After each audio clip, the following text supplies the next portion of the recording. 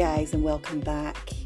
I'm Jojo Fraser, episode 47, and it's time for your weekly mojo injection. Whoop whoop! It's amazing to have you here, guys. I am all about brutally honest chat that will hook up your mojo, give you those mojo buzzes throughout the week when you need them, help you feel better, or at least if you're really struggling to feel happy this week, at least remind you that you're not alone with all these issues that we struggle with. And something I wanted to cover for a while is PMS, and with PMDD Awareness Month just drawing to a close for April, I really wanted to bring an expert in and talk about how we deal with these peaks and spikes and drops in our hormone levels, because it's something I've struggled with for a while, and people have said to me, just go on the pill. That seems like a response these days. We just want a pill to fix things, and I know that some people do need a pill before it gets too dangerous, but we need to be talking about toolkits, about natural things we can do to help boost our mental health. And hormones and chemical reactions, there's all these things that we have to deal with.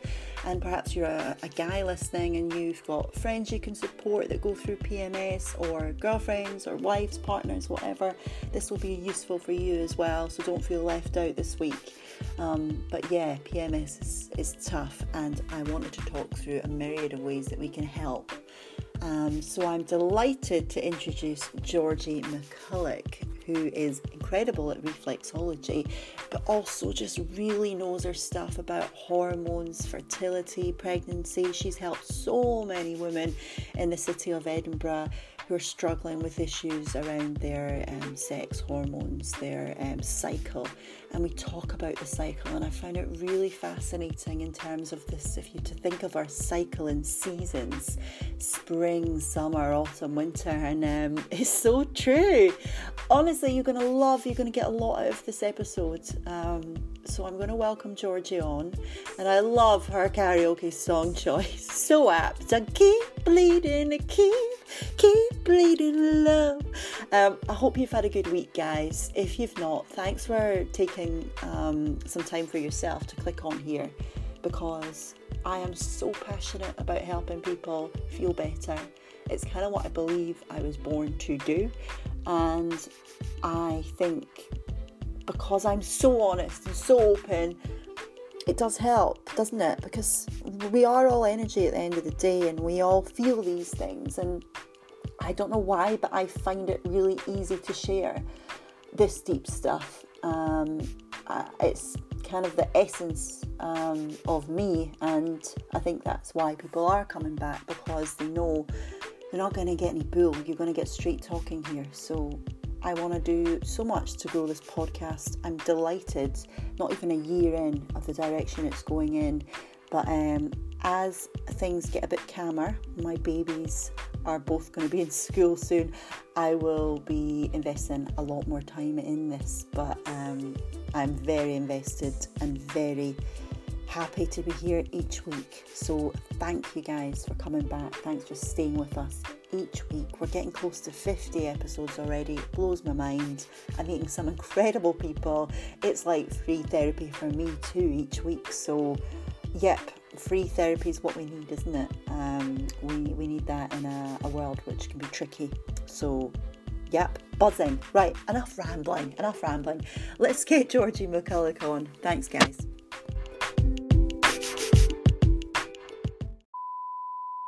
Okay, I think we're good to go. It's amazing to have you here, so thank you so much for coming round. You're welcome. To chat to me all about PMS. One of my favourite topics. Yes, it is PMS, not PMT. It is PMS. It was PMT originally, actually, and it was in the 1970s that it was classed as a syndrome rather than a tension. PMT was premenstrual tension, and it used to be what people described as sort of that, time of the month as, but it then became a recognised symptom. Syndrome. So that was in the 1970s, yeah. Right. Yeah. Interesting. So I've spoken about this a lot. It's a taboo topic. And what was the term? There's now a PMDD, There's now PMDD as well, which stands for premenstrual dysphoric disorder, which is like PMS, but sort of on steroids, like the worst PMS times 1,000, and it can happen anytime sort of after you've ovulated. So for that whole kind of 2 weeks before your period, you can experience this kind of extreme symptoms, and physical symptoms, but massive kind of mental symptoms as well, with the worst ones being that people actually feel suicidal with it. Wow. And then get their period and sort of, feel a bit of relief, but also almost get kind of PTSD of the sort of horror that they've just been through for the last potentially 2 weeks, and then know that it all has to start up again in 10 days, 2 weeks time. So PMDD, and actually April is PMDD Awareness Month, so there's a lot online and on Instagram and Facebook and things at the moment about PMDD, so it's worth looking into if you think you have really, really extreme symptoms, particularly the kind of emotional side of it. It's worth getting it checked out. There's a really good page on Mind, the mental health charity, mind.org.uk. They have a really good section on PMDD because it's now recognised as an actual mental health problem rather than just a hormonal problem, which is what it was seen as before. Wow. It's horrendous for people who go through that.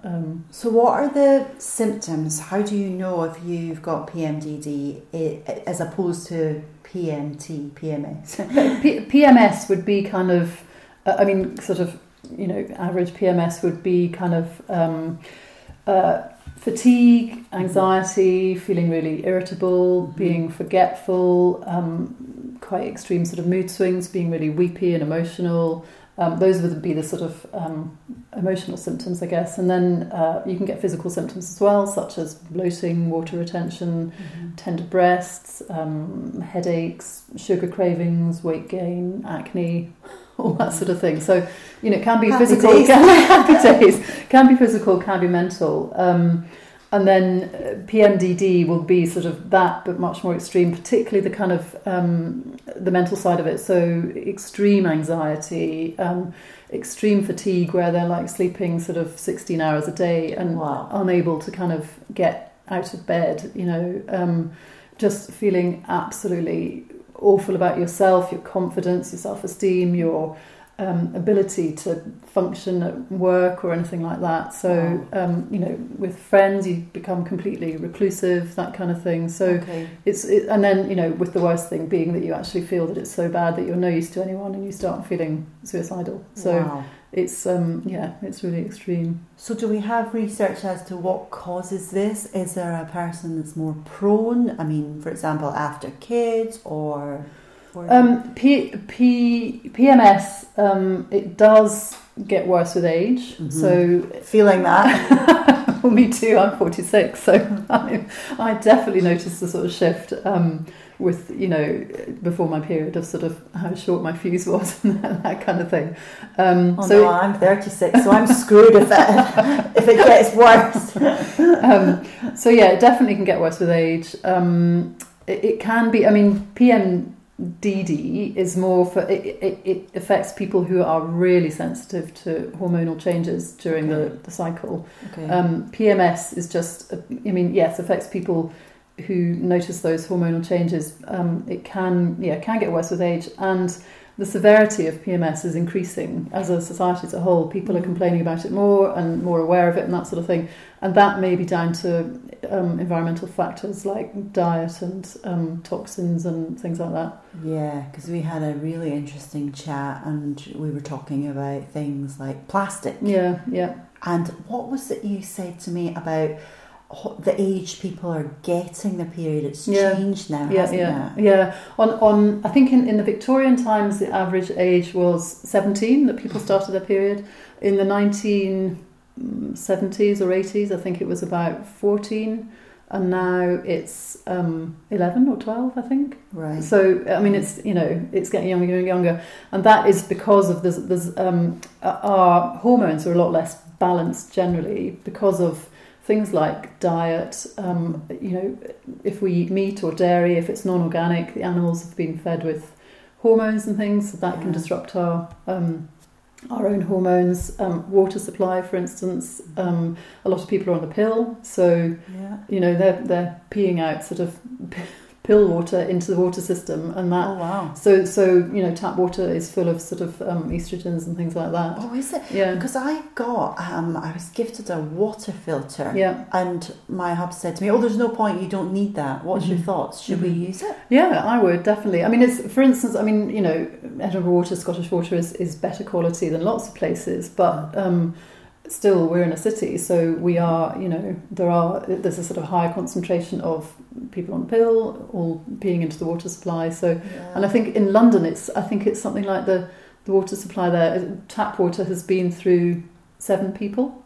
Oh, before. goodness. So if you just imagine the amount of sort of hormones and things that go into the water supply. And although obviously the water is cleaned and treated and all that kind of thing, it's not necessarily getting rid of all the hormones and things. So water filters that you can actually sort of attach under the sink so that the water coming out your tap is sort of pre-filtered are really good. And if you've been gifted one of them, then definitely. It was more of a plastic jug thing with the the carbon filter thing. Yeah, you can use that definitely, or you can get charcoal sticks that you can put into water bottles, things like that. Really? That does a job of filtering as well. So wow. And what about people that are buying plastic bottles of mineral water? Plastics generally, particularly plastics that are used for food or drink. The plastic basically does leach into the, particularly if you're heating it. So microwave meals, for instance, being heated in a plastic tub are really bad. Or a plastic water bottle sitting in a hot car or something like that. The water is going to, the plastic is going to sort of start disintegrating and work its way into the food or the water. Plastics aren't great. So I mean, ideally, metal water bottles are now, you see them everywhere now. Or glass. I mean, I've got a glass water bottle in my fridge that I just keep filled up, and I just use that. I need to show you the one I got. It's not lying about, but it's good. And how does that, in terms of plastic, how does it impact our hormones then? Plastic is basically contains xenoestrogens, so sort of foreign estrogens that affect the hormonal balance in your body. Right, okay. Interesting, because I've started researching a bit on hormones, and we know the good ones and the bad ones. So could you just talk us through what happens in the cycle and why we are more likely to experience these dips? Yes, well, I mean, progesterone and estrogen are the two of the sort of most important hormones in the whole menstrual cycle, and in the run up to when you ovulate, estrogen is kind of surging, and then it peaks at ovulation, and then it starts it drops fairly quickly and then sort of tails off. Progesterone does the same. It sort of it goes more gradually sort of up and stays quite high in the second half of the cycle, so after you've ovulated, but then can sort of drop off before your period, and so it's those falling levels of progesterone and estrogen that have such a big impact on PMS. Okay. Mainly because estrogen and progesterone are involved in production of neurotransmitters, brain chemicals. So there's 2 really important brain chemicals as well: serotonin, which is the happy hormone, and estrogen helps to improve mood by keeping serotonin levels up. So conversely, if estrogen falls, serotonin falls as well. So that's why. So because estrogen is falling in the second half of the cycle, and particularly before your period, estrogen is quite low. So you haven't got that happy hormone, which is why with PMS we tend to feel like a bit crap and a bit sort of rubbish about ourselves. We can often be really sort of hard on ourselves and or lack of self-esteem or not feeling very confident, that kind of thing. And serotonin, interestingly, serotonin also helps to control appetite and carb cravings. So when serotonin is low as well, before your period, that's when you often crave sort of carbs and sugar and chocolate and that sort of thing. So should we give in to these cravings? Well, you can't. I mean, you could give in to them, but in a healthy way.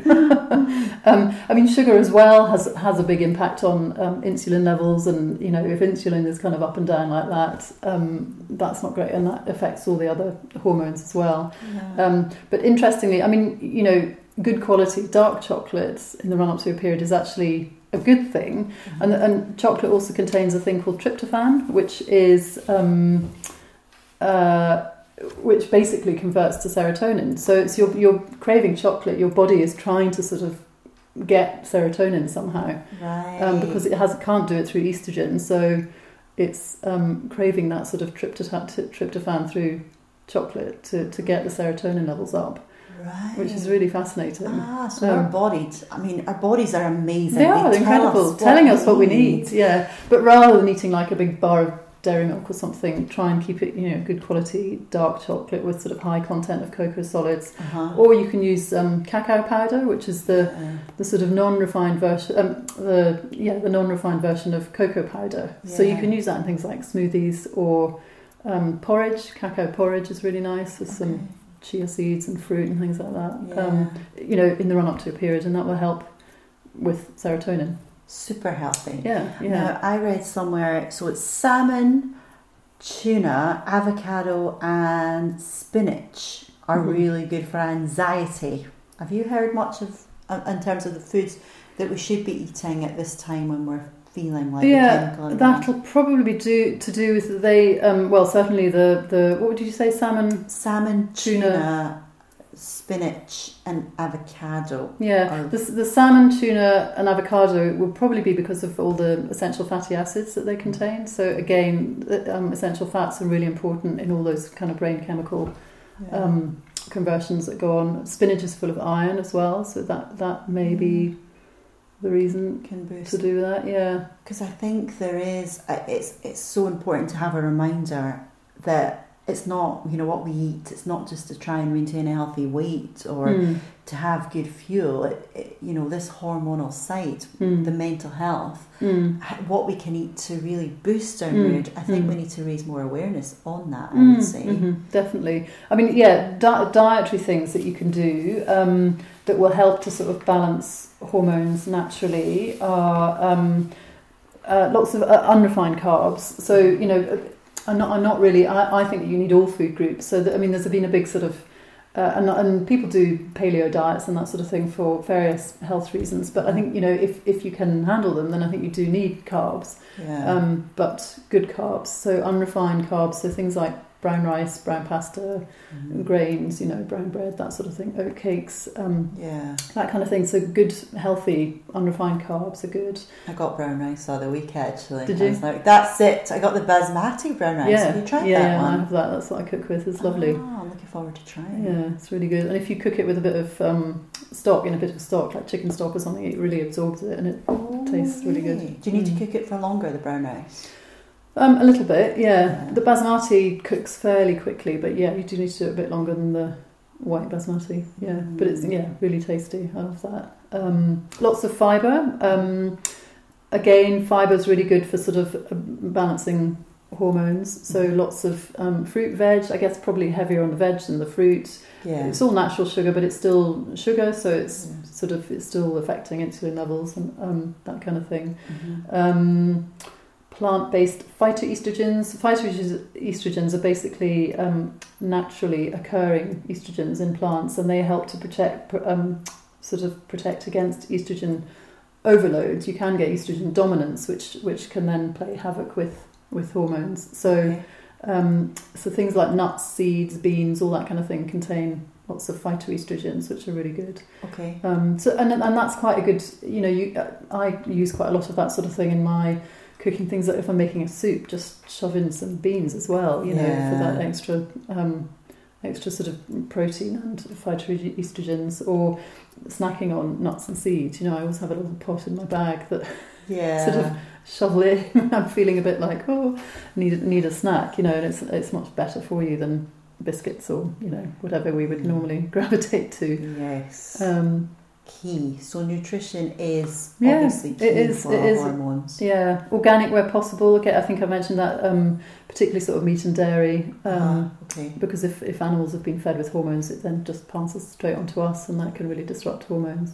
Okay, yeah. So that's really that really got me thinking when we spoke about that actually, because Hubs will say to me, "Oh, organic. There's not that much difference," but there really is, isn't there? Yeah, and I mean, yes, I think there is a difference, definitely. I think there was a Facebook post once I saw that some Swedish family had given up, had basically been given a sort of month trial of going completely organic, and they measured all the sort of levels of different toxins and things in their blood, and after a month, they had sort of 2 graphs, and after a month they were completely different. They'd got rid of all this crap that was in their bodies from eating non-organic. I mean, there's pesticides and all that, crops and veg and all that sort of thing are sprayed with all sorts of stuff if it's non-organic. And I think as we were saying, things like girls starting their periods much younger and things, that's it's a lot to do with that kind of thing.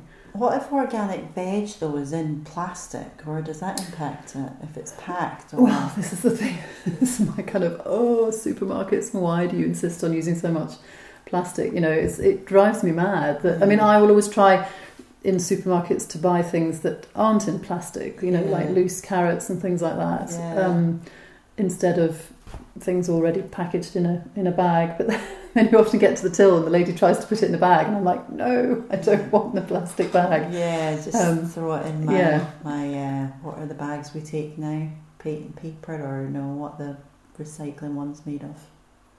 Oh, the sort of Hessian bag, that kind of thing. Yeah, exactly. Yeah, and I mean we're lucky in Edinburgh. We now have 2 plastic-free shops, which is great. And I've started shopping at the one in Leith near me, Way to Go, which is great. And the other one is called the Eco Ladder, I think, in the West Morrison Street. Yeah.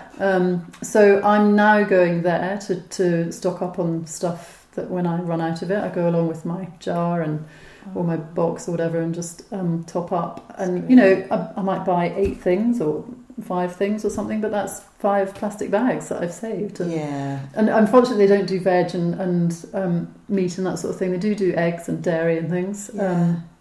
But it's a start, Yeah, it's a start, and it's definitely a sign of the way we're moving forward with it. If there's demand for it, then hopefully it will just start expanding. But I think supermarkets really, they're the ones that really have to come to the, step up to the plate and stop all the packaging. It's mental. Yeah, it's definitely going to go that way, but it just takes a bit of time. It does. It? Yeah. The more conversations we have, and the more they see other people doing it. Yeah. But it's like anything, it's time, and it's just the little things that we can do step by step, and also not beating yourself up either. No, exactly.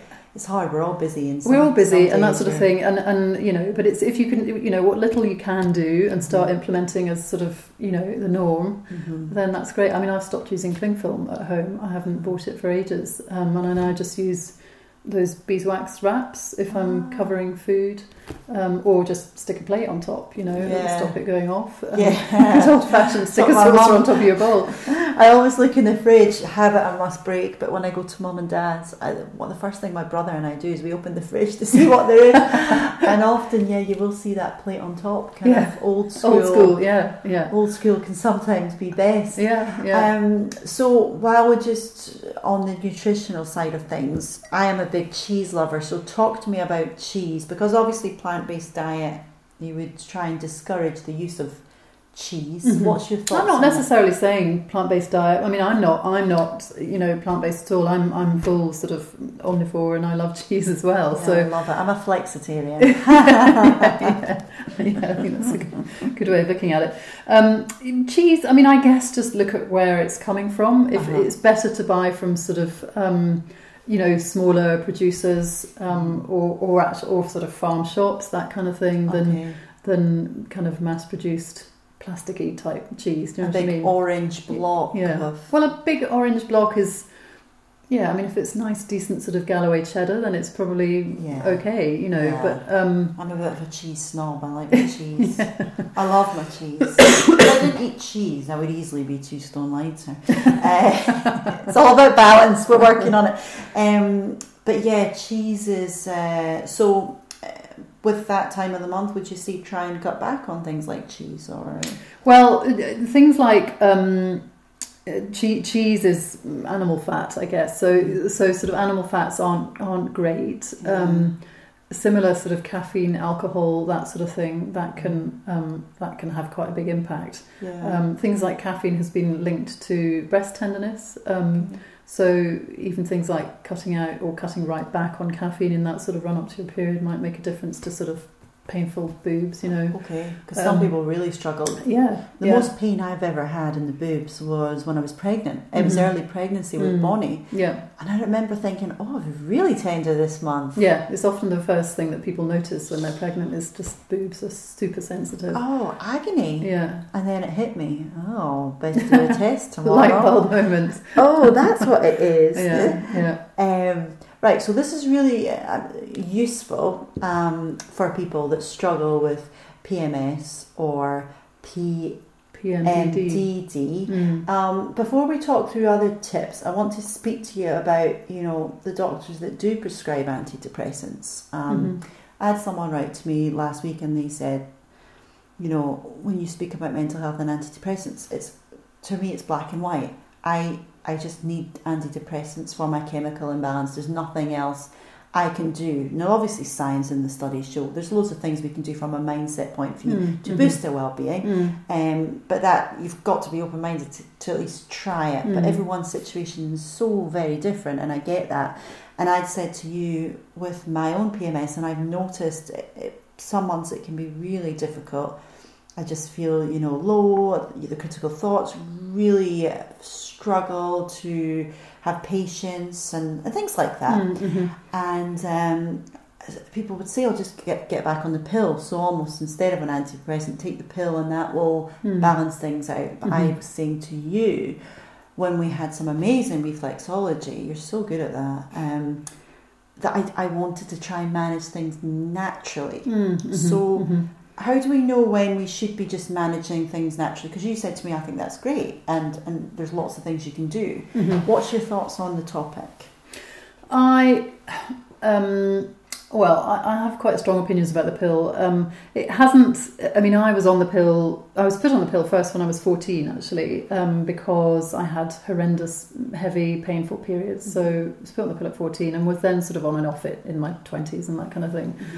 It never particularly agreed with me. On a sort of emotional level, it always. I just didn't feel myself on the pill. Actually, I think it's a sort of. It can be given to people to deal with lots of hormonal issues like sort of bad PMS or heavy periods or that kind of thing.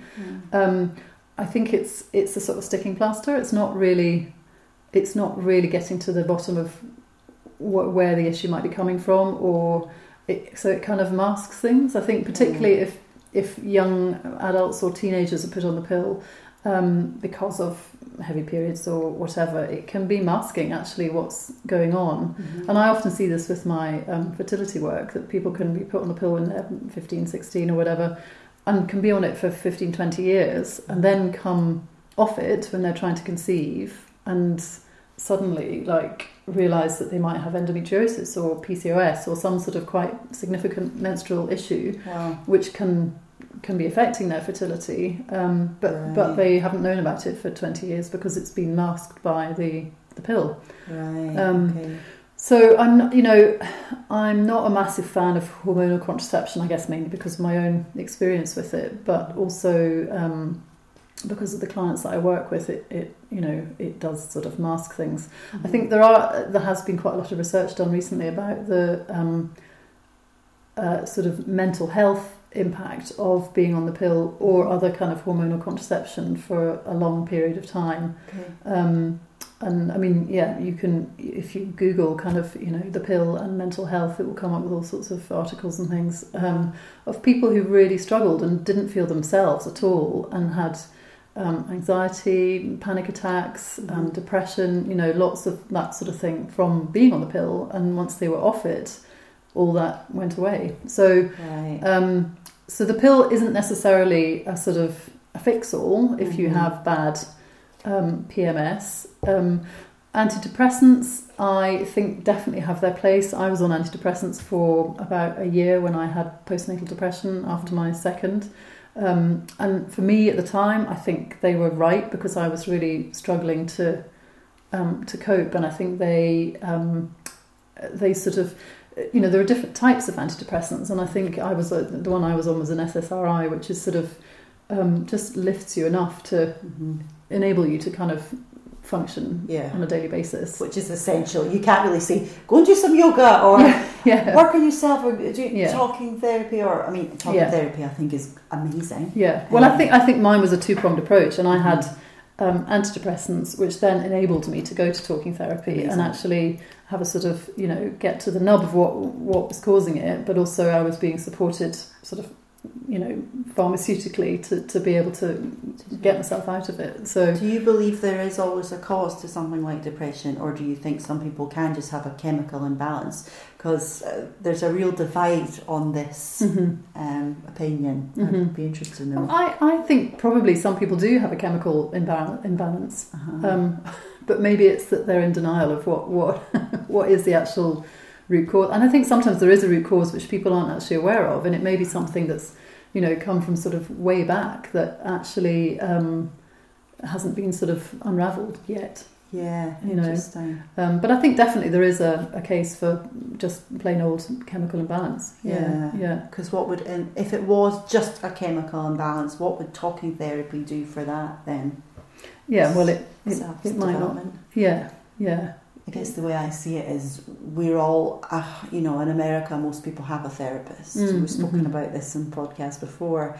And I think talking, no matter, be it chemical or you believe it's chemical, no one's had a perfect upbringing either. And we're all, these limiting beliefs can come from places we didn't even know. You could be carrying around these limiting beliefs. It's not even your belief, it's someone else's. But So it's an interesting debate, but I think you're bang on there actually, and it's great that the antidepressants helped you at that point, and then you were able. It was a time and a place when I really needed them, and actually they really worked for me. So I think, so antidepressants for PMS, which was kind of back to your original question, possibly, but there's more to it, and I think there's more that could be done, but possibly, antidepressants might be a good starting point to then get people out of that kind of rut, to then be able to look at the bigger picture of their life and how they could be making changes to sort of diet or exercise, or what else they can be doing to support themselves. So you have and we spoke through a lot of the tips. So we had the plastic, which we've covered. We've had nutrition. What else have we spoken about? There's so many of them, but they're the kind of key ones we've spoken through. The other thing that is big in sort of balancing hormones is cleaning products and things at home, and also products that you're putting on yourself, so face, hair, body products, makeup, that kind of thing. Look at the label, and if they're full of kind of chemical nasty ingredients, your skin is the biggest organ in your body, and you're just absorbing all of that into yourself, and all those chemical nasties, phthalates and parabens and all that kind of thing, that can really disrupt your hormones. So when I'm working with women, whether if it's to do with menstrual difficulties or infertility or that kind of thing, I'll always say, look, let's have a real look at what you're using in your environment. Particularly, lots of sort of toxic cleaning products are really toxic. You just look at the label, and they have lots of sort of scary signs on them about how corrosive they are or that sort of thing. And yet we're putting them in our environment, and that seems a bit mad. And particularly for children, if we've got children living in our houses with these sort of chemicals being sprayed around and things, that's not going to be great for their hormones. Yes, it's funny. I speak to Scott because my mum's always gone on about this, and she'd got us all this organic stuff, and I was all for it. Scott is like a Monica and Friends, we had a joke the other night because I had him doing some techie stuff. Audible books take forever if you're kind of winging it yourself, but we're getting there. But I had him doing some techie stuff, and the deal was that I would clean the bathrooms. And he normally does them because he likes the way he does them to his standards. And I said, right, I'll do them. And Bonnie came up and said, Mum, you're cleaning the toilets. Well, it's just the routine we have in the house. Dad won't get a cleaner, and he says he's better. Anyway, the smell of the products, and I was saying to him, I just don't feel good and I hate, sometimes I'll be working and he'll come and he'll open the ensuite door and he'll be spraying it everywhere, and I'll go, I'm trying to write. But we need to keep the bathroom spick and span, and I'm like, I'd rather wait a few days to not have to smell these products. And I can feel it. I just, I don't like it. So I mean, some people get headaches and things from them, you know. And there was actually research done quite recently that people who are cleaners and are using bleach and things on a regular basis, cleaning as a job, they have a much higher incidence of migraines and things like that. Wow. It's not great at all. So I basically say to people, don't necessarily chuck out everything that you've got and start from scratch, but when you use something up, replace it with something that's a much sort of greener, cleaner alternative that doesn't have all the kind of chemical nasties in it. Is there any you'd recommend for people? I'll write them down now. Well, I mean, there are all sorts of brands online. I mean, the good places to look there's a place, Ethical Superstore is one. There's another one called Planet Organic. And they have all sorts of sort of, cleaning stuff, washing stuff. I mean, even things like washing detergents, you can get those eco balls now that you just, that actually don't use any detergent at all. There's I can't remember her name. There's a person in Edinburgh who runs workshops of like making your own cleaning products and things like that. Wow. So, and there are lots of recipes online of really simple ways of sort of making cleaning sprays and things using white vinegar, essential oil, and that kind of thing. So it's really, really sort of old-fashioned recipes for vinegar instead of bleach. Or like kitchen sprays and things can be made using vinegar and things, and it doesn't actually leave your kitchen smelling like a chip shop either. It kind of evaporates. So wow, interesting. Yeah. So it's worth doing a bit of research into that because all those chemical nasties can be a massive sort of hormone disruptor.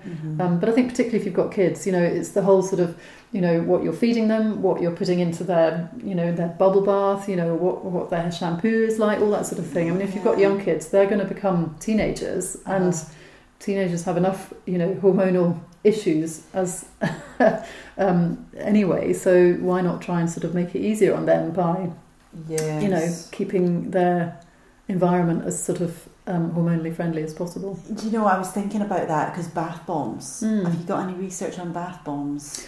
I think it depends where you get them from and things, and I think some of them can be really full of toxins and things, but again, you can make them yourself using bicarb and salt and essential oils and things like that. So you can make them fairly naturally. I need a recipe because the last time I put bicarb in the bath was when they had chicken pox, because that's meant to be good for it, isn't it? Yeah. But is bicarb okay for you?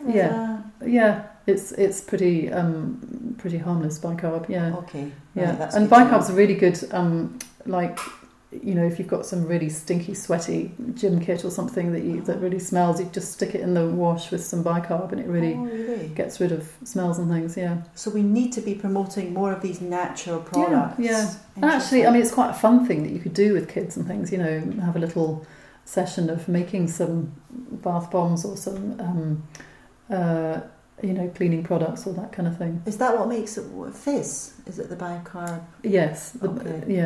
Okay. Yeah. So you would just put some of those in with some essential oil. What was the other thing you said? I think salt. I'd need to look it up. But there are. I have made them. Just looking up recipes online, and it's all stuff that you would kind of have in your kitchen anyway. Oh wow! And then they're still going to fizz. Yeah. Mm-hmm. Great idea. Loving it. It's been on the list for a while, but you know what it's like. Life just goes quickly. Yeah. But that's the thing. That's why it's so important to have reminders about this, because it's so easy just to accept. Oh, I am going to be an absolute grumpy nightmare this month, but if there's things that we can actually be doing to help with the hormones, and you do want to go for the natural approach that I'm talking about, then brilliant. You know, let's try and educate and build each other up so that we can do more. So, okay, cleaning products. What else do you have for us? What we talked about: diet, filtering water, avoiding plastics, avoiding chemical nasties. Those are the main things. A good quality supplement would be a good idea as well. Something that's specific for women. B vitamins are really important for sort of hormonal balancing, particularly vitamin B6. So making sure that you are getting plenty of that. But a good quality supplement might be quite good. I think the other thing that's good to do is to actually get to know your cycle really well. I'm always amazed by how many well-educated women are kind of clueless about what goes on in their cycle, and it's because I think at school certainly I was just taught how not to get pregnant, and not actually much about how to get pregnant or how to recognise what's going on in your cycle at different times in your cycle, when you might be fertile, when you might be sort of premenstrual, that kind of thing. So I think actually learning about your cycle is really empowering. And tracking it is a good start. So whether that's through a sort of app, which is quite a kind of formal way of doing it, but it's a good way of doing it. There's an app I really like called Clue, which is I think it's German. I think it was invented by a German woman. So it's a great one for. It also has you can list different symptoms that you're having at different times of the cycle. So physical ones as well as emotional symptoms and things like sleep and energy levels and sex drive and headaches or boobs or cramps or all that kind of thing. You can track all that. So it's and actually if you do that for sort of a couple of cycles, it's really interesting, and you do start to see a pattern emerging of sort of when is a good time and when you're really crab it and that sort of thing. And I mean it was quite enlightening to me, because I always used to immediately after I ovulate, I then have a day of rage when I'm just in an absolute fury with anyone and everyone. And it's and that was quite an eye-opener for me, because I used to get really sort of shouty with my children and things like that. And of course, it's not their fault at all. It's me and my flipping hormones. Because when you ovulate, your hormones are all sort of surging, and then they peak, and then they basically just drop off a cliff. And so you're left kind of feeling, and that's when you have that real short fuse and things. But to me, that feeling is awful. It's a horrible feeling, and I was really like, God, why am I being like this? And so now I think, well, right, I know I'm ovulating, I know the next day I'm going to be in a mood, so I'm going to cut them some slack. I'm not going to, if they're wanting pizza for tea, great, I'll just shove it in the oven and not beat myself up about it, because that's an easy win for all of us. I'm not going to be shouty because they're not eating my sort of lovingly cooked meals, and actually it's been much better since I sort of finally worked that one out. That's really good. And you'd said something to me about, as a speaker, something that I do, writing, speaking, creating content, don't cram your diary too much. If you've kept this mood journal, certain days you're going to be really, try to go easy on yourself, because things like trying to get out of the house when you've got all these dates. And I've been to speaking gigs when I've had PMS, and you just get through it and you go for it. But if you can, you operate some dates. Well, this is me not practicing what I preach, because I'm probably in my premenstrual phase at the moment, and here I am doing a podcast. But anyway, hopefully I'm carrying it off. Oh no, it's so interesting. But I think it's. I mean, I like the way of sort of.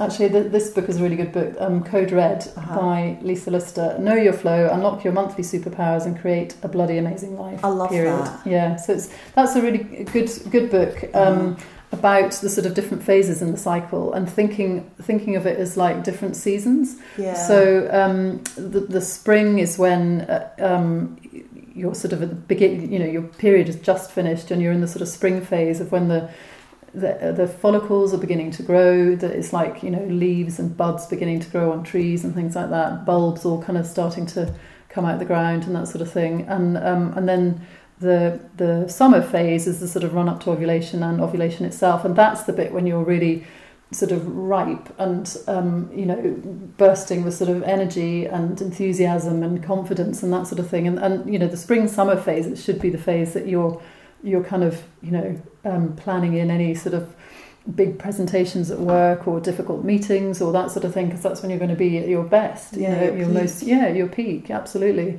And then the autumn phase would be sort of post-ovulation, when everything's kind of a bit fallow and just sort of beginning to hibernate a bit. And then the winter phase would be the period when everything's dead and you're kind of getting rid of the old lining, leaves are falling off trees, that sort of thing. So that's the sort of winter phase. And so that, and yeah, the autumn kind of winter phase would be when you're kind of, hunkering down and not really putting yourself out there too much and being kind to yourself and, not planning in lots of sort of scary stuff with work or that kind of thing. And it's quite hard to do that with life and jobs and that sort of thing. Things have to go on. But if you get to know your cycle and you get to know the sort of where you are in your cycle, you maybe can plan it a bit, even if you're working in a really male-dominated environment. You can still sort of try and plan it in a bit. But it's hard. But it just even having an awareness of it is quite good. And things like in your sort of PMS phase, not doing sort of crazy cardio exercise, but just doing more gentle yoga or things like that just are a bit kinder to your body, basically, and acknowledging it. Not trying to sort of go full tilt, full pelt all the way through the cycle, but actually, recognizing the different phases and sort of going with them. Yes, I like that.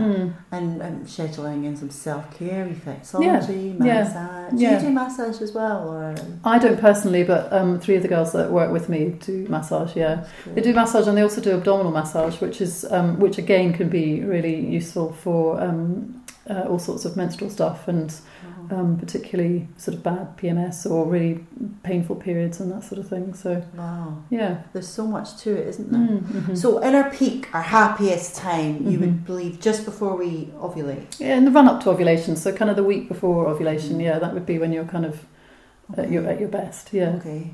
Other things that I would do would be, obviously exercise, but as you're saying, so just don't push it too much on those times. Yeah, absolutely exercise, but just movement. Yeah, movement is good, definitely, and circulation is good. So and healthy circulation around your whole sort of abdomen is really good. But you can do that through a nice yoga class or a Pilates or something, or a swim or something like that. You don't have to be sort of crazy sort of running half marathons and things like that. And you share my love of wild swimming. I do, yeah, absolutely. I'm more of a newbie. How long have you been wild swimming? Well, in my adult life, really for the last couple of years. I started it sort of 2 years ago, but as a kid I swam all over the place. My every holiday in Scotland was spent in the sea or in lochs or rivers or whatever. So amazing. Now, you said this makes me feel better because I was swimming in Loch Tay and it was freezing and I was so proud of myself. I did 4 wild swims. There was a sauna to run into. But you said it's actually colder than the sea, because I thought it was the other way around. Someone said that, but that's good to know. So and why is that? Just because? I don't know the actual science of it, but like lochs and reservoirs and things will freeze, whereas the sea doesn't freeze. Yeah. So it's got a colder or a higher freezing point or something in the sea. So anyway, because it did feel colder. Yeah. It was freezing, but we broke through it. We did it. So did you do that to help with mental health? Is that why you got into it, or was it just? Well, yeah, kind of a bit of escapism, really, and a bit of a friend of mine said, "Oh, I've heard about this. Do you fancy it?" And I was like, "Yeah, definitely. I'm up for something different." But yeah, really for sort of it does sort of completely reset me whenever I have a swim. And if I'm feeling a bit like overwhelmed with sort of worky stuff, or I sometimes I'm a single parent and I've got 2 kids, and I sometimes feel a sort of real weight of responsibility for kind of health and education and finance and all that kind of thing. So getting in the sea and just being really kind of silly and joyful and things just kind of lifts all that and sort of resets me. So it's really, it's great. That's fab. What's the longest you've stayed in? Because you've got to be careful, as my mum tells me. Yeah. But Anna from Wild Swimming Photography, she told me as well, just be careful, people can die, you can get hypothermia. Yeah. Oh. Yeah, you can. Well, it depends on the water temperature, and obviously it's now sort of going up. But I mean, when we had that, do you remember that crazy week in the middle of February when it was sort of really warm weather. Yeah. And I went for a swim then, and I was in for 18 minutes. So that Wow. was quite long in February. Under with your chest with Yeah, no wetsuit. yeah. That's amazing. Generally I'm in for sort of, I don't know, 15 minutes, depending on. I mean, I've been doing it throughout the winter this year. This is the first year I've done it right throughout the winter. And yeah, I mean, the coldest time I was probably only in for about 5-6 minutes. But You do build up a tolerance, though, don't you? you do, yeah, you do, definitely. And I mean, I think I have acclimatised now. It's taken a bit of time, but I definitely have acclimatised. So yeah, it's good. Good for Yes, you. It's amazing. Yeah, Good, keep it up. I will, and you. I'll try.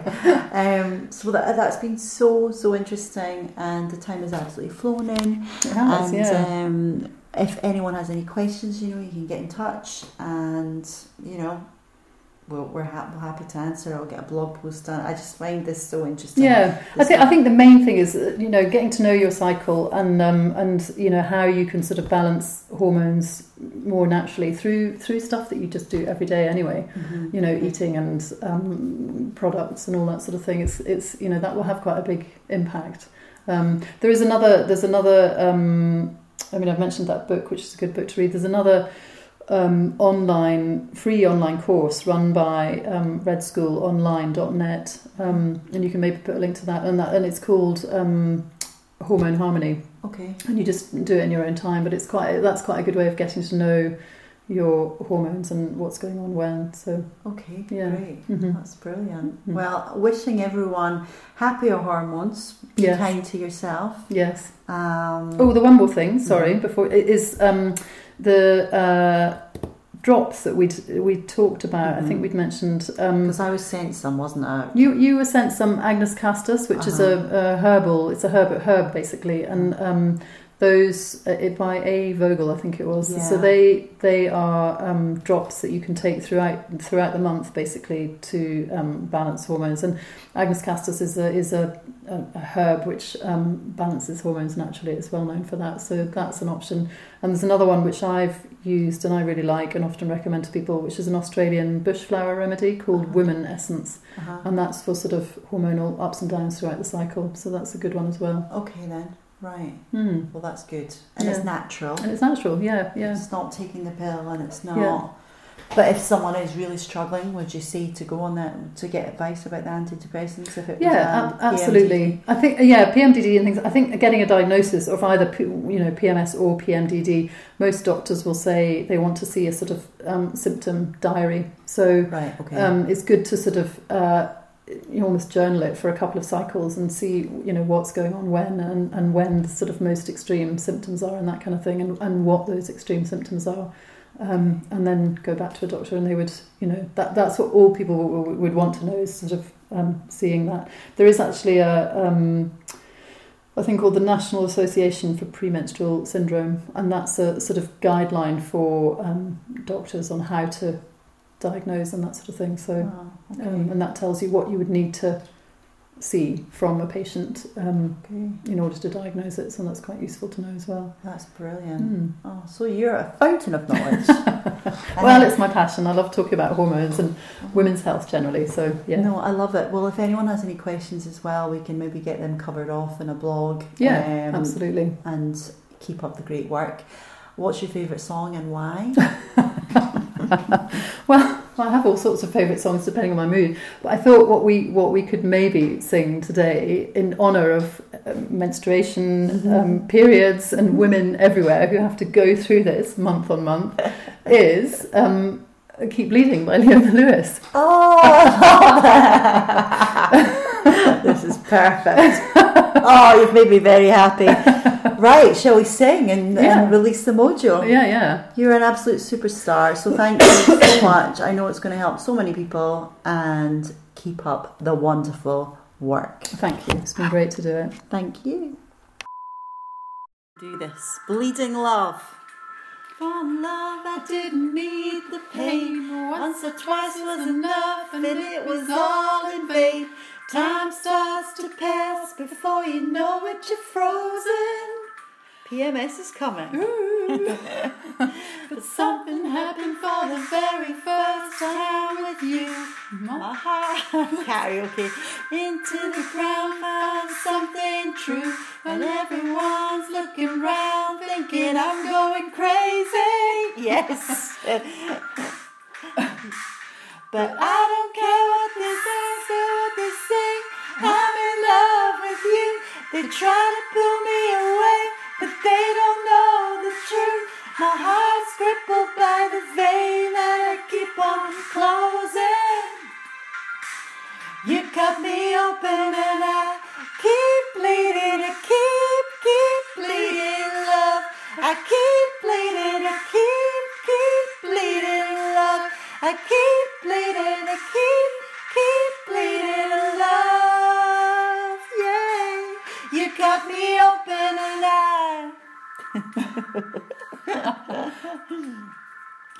trying hard not to hear, but they talk so loud. Their persons and sounds fill my inner ground. Yeah, I know that the goal is to keep me from falling.